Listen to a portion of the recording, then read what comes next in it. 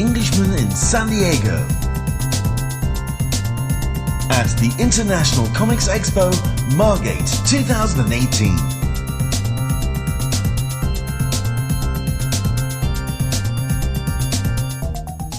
The Margate Winter Gardens was the host of the ICE International Comics Expo Comic Convention over the weekend of the 14th and 15th of April 2018. It's a companion event to the larger ICE show in Birmingham, and it attracted some truly stellar talent from the world of comics, both small press and mainstream. One such creative in attendance was somebody that I've been a huge fan of for some time, Si Spurrier, the man behind such books as The Spire, X-Force and The Power of the Dark Crystal. In conversation with Si at ICE Margate, I wanted to talk predominantly about two of his current books, the creator-owned Angelic, published by Image Comics, and Motherlands for DC Vertigo. As the conversation went on, however, talk went on to another exciting, ambitious and, yes, intimidating project that he has barrelling down the pipe. Neil Gaiman's Sandman, for which Si is writing one of the first books under that umbrella, The Dreaming. That conversation was a whole meal in itself, and so I present that portion here for your enjoyment. Do check out anenglishmaninsandiego.com for the rest of my chat with Si, as well as all of the other fascinating panels that I recorded at ICE Margate, including Kieran Gillen, Simon Furman, Emma Vicelli, and Dan Abnett. Enjoy.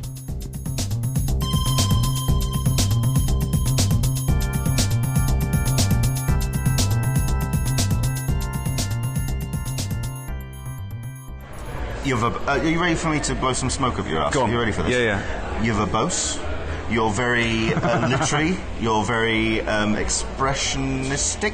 I'm not. You see, this is where, which makes you an ideal fit for Sandman. Ah, okay. Good That's segue. where we're going for. All right, we went. I went there. Yeah, all the compliments. Because, because obviously, I think what people take away from Sandman is that you could almost take away the art. I mean, you never want to see. I know. Starting to bristle. I know, but it's very literary. It's a gorgeously written piece of work, and that's obviously something that could become quite intimidating coming into writing Sandman. Yeah. What was your I mean, number one, what was your first thought when you landed the gig, and what was your second thought? Oh shit. Oh shit. I mean, you're right, and you're very kind.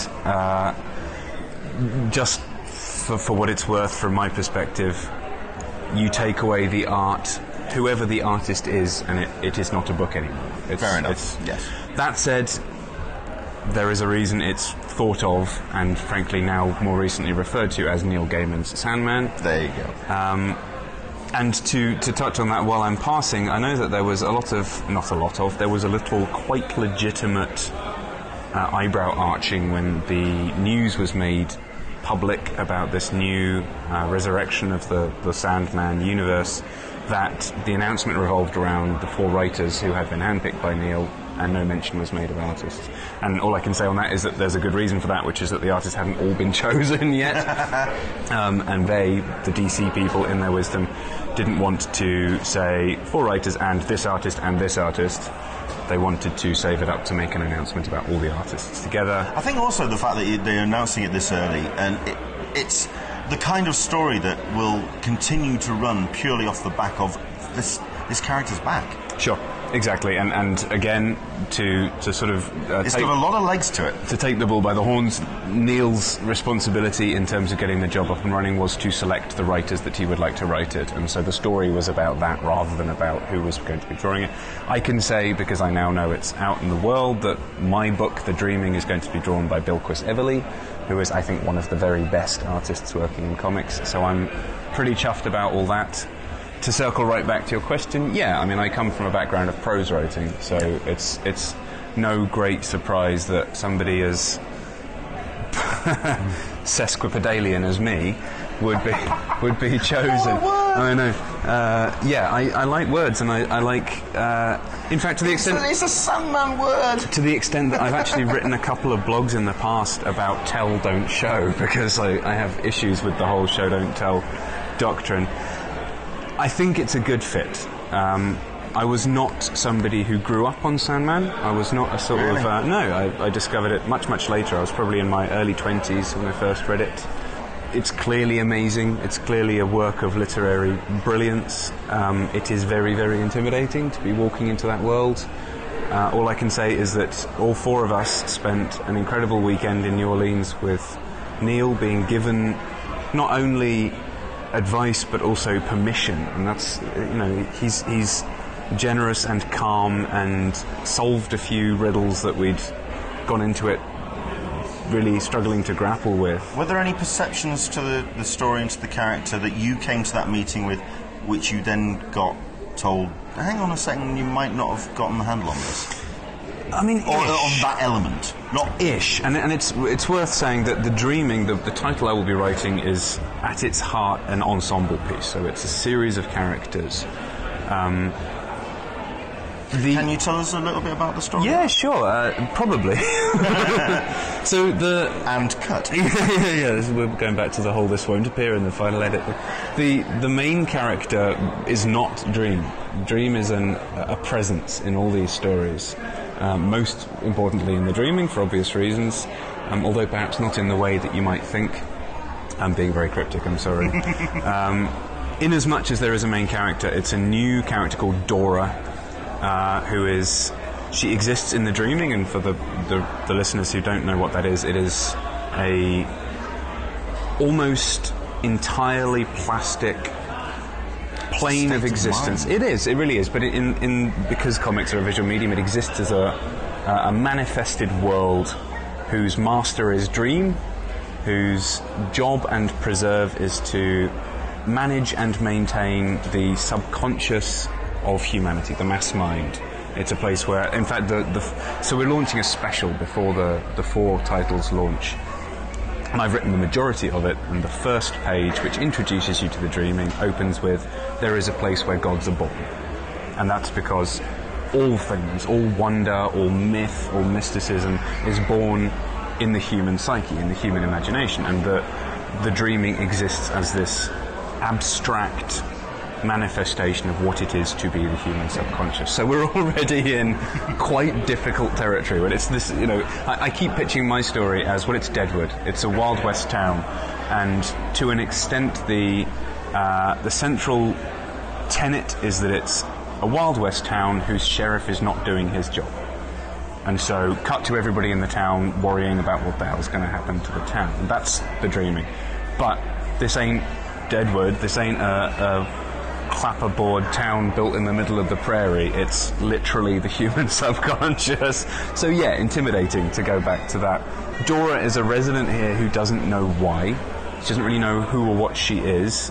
Other people clearly know more about her than she herself knows. She's our sort of walking, talking manifestation of PTSD, in the sense that she has clearly suffered a major break, and she doesn't know why and doesn't necessarily want to look at it too closely because it's clearly something awful, and she has deep distrust towards all the things in this world, and readers of the old Sandman comics will remember that the other denizens... Just going to say, there's some touchstones with some of the old stories. Yeah, well, there's so Lucy and the Librarian is the Dreaming.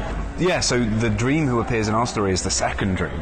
He's called Daniel in the original stories. He's now Dream, but he's a sort of pale version of Dream rather than the sort of goth black flowing robes, although we get some flashback fun with him too.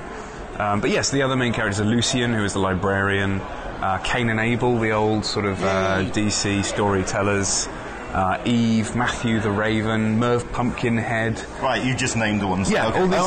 all these sort of great, beautiful characters who are... And by the way, one of the reasons that I created Dora and enjoy writing her is that she, like me, can look at these characters and go, they're all just bloody metaphors. You're all a bunch of bloody metaphors. What are you doing here? And so when they try and tell her stuff, she's like, no, I don't believe I have to listen to you. You're just a myth. You're just a manifestation of some personified thought or abstraction. So she's quite mean about everybody around her. And eventually we'll realise that there's a very good reason for it. But yeah, it's the story of what happens when a kingdom... It's not that they've lost their king, it's that their king is not serving his function as he should do. And literally everything has gone wrong. The walls of the kingdom are splitting. It's very parallel to then Neil Gaiman's first stories, right? Because when you meet Dream at that point, he has been taken away. He's a prisoner.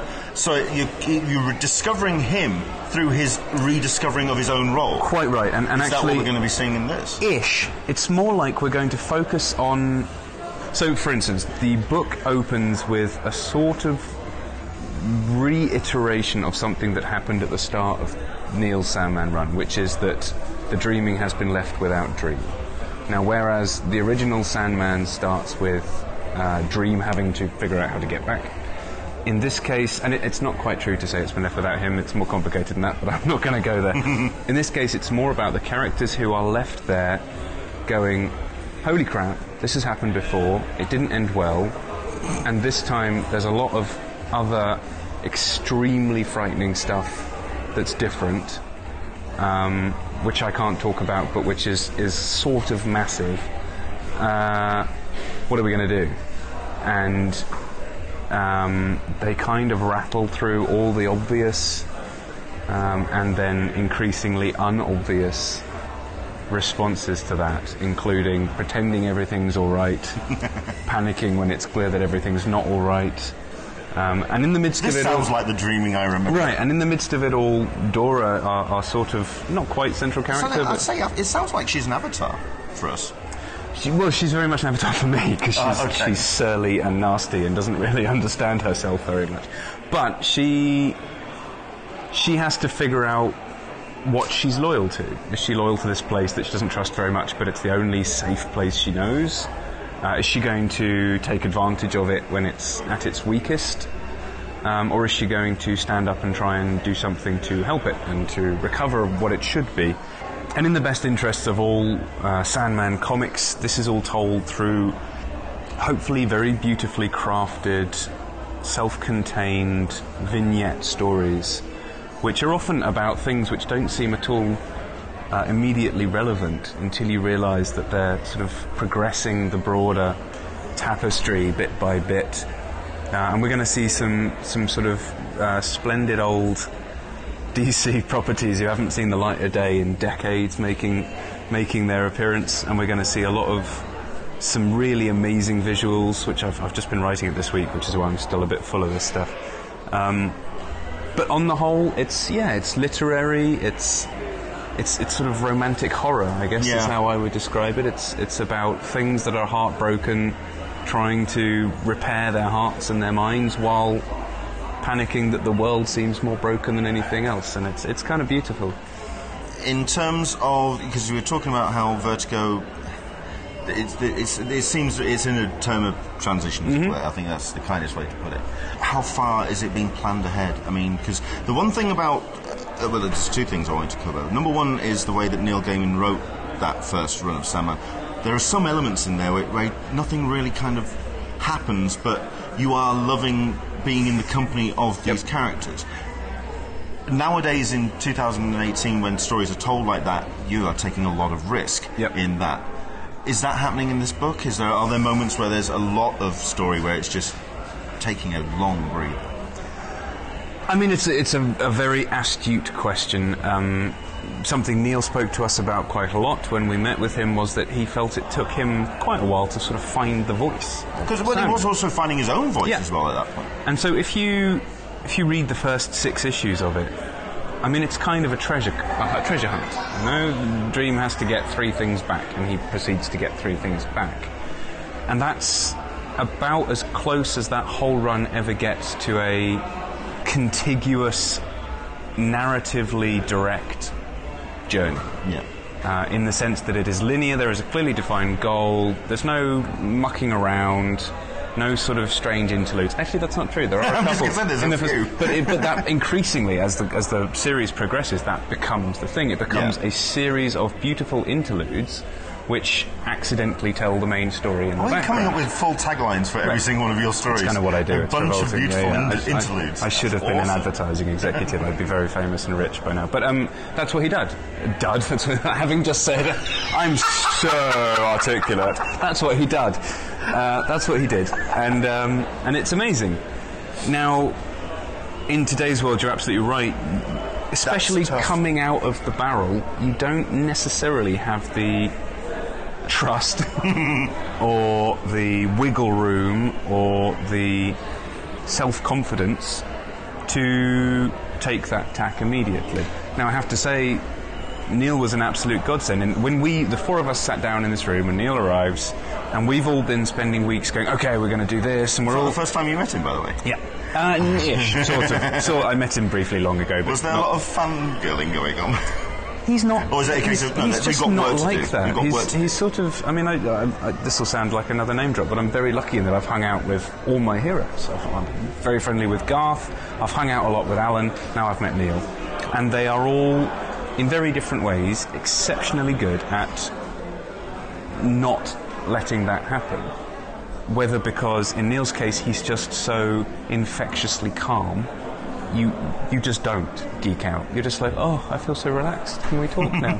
And I'm sure I come across as a blethering, obnoxious idiot because I like to fill space, and he's all about the pregnant pause, and that's very inspiring.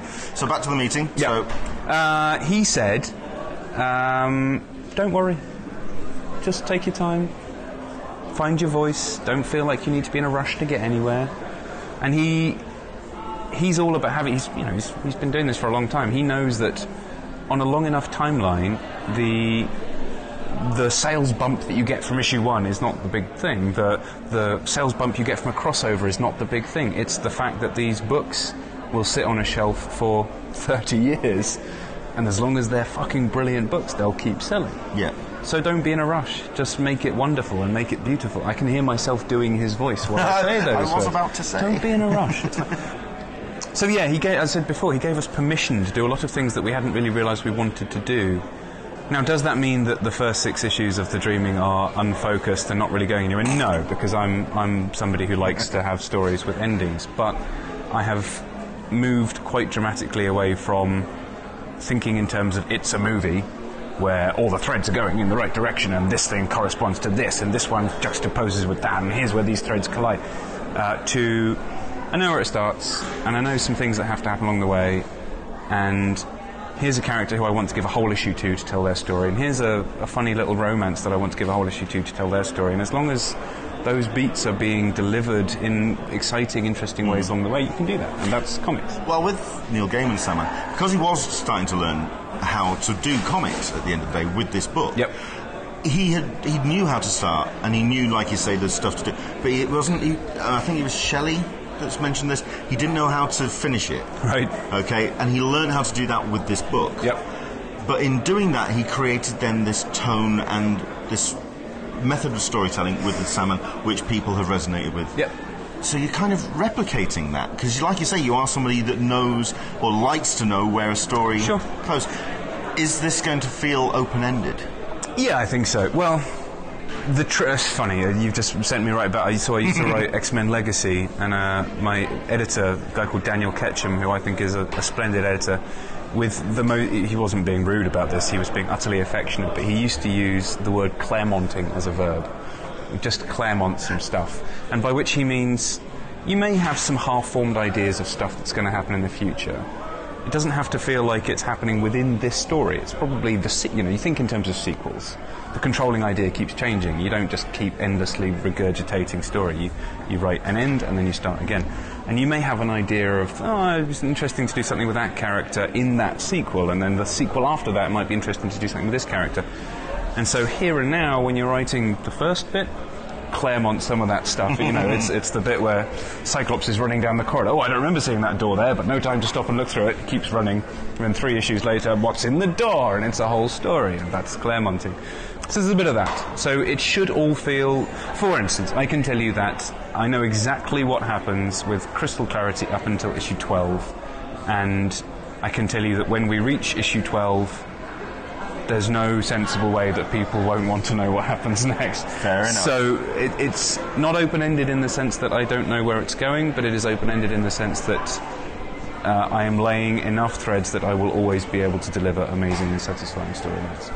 That sounds fine. Considering that we were intending to talk for 15 minutes. Well, we had no idea. And the idea was that we were going to... I had a start. I had some stuff that I wanted to talk along the way, right. but wasn't too sure where we were going to end up. this interview has been a complete Claremont. Yeah, I have Claremonted the hell out of it. We have Claremonted the hell out of this interview, and I have no problem with that. Very good. Thank you very much pleasure, indeed, Si. It's man. been a pleasure.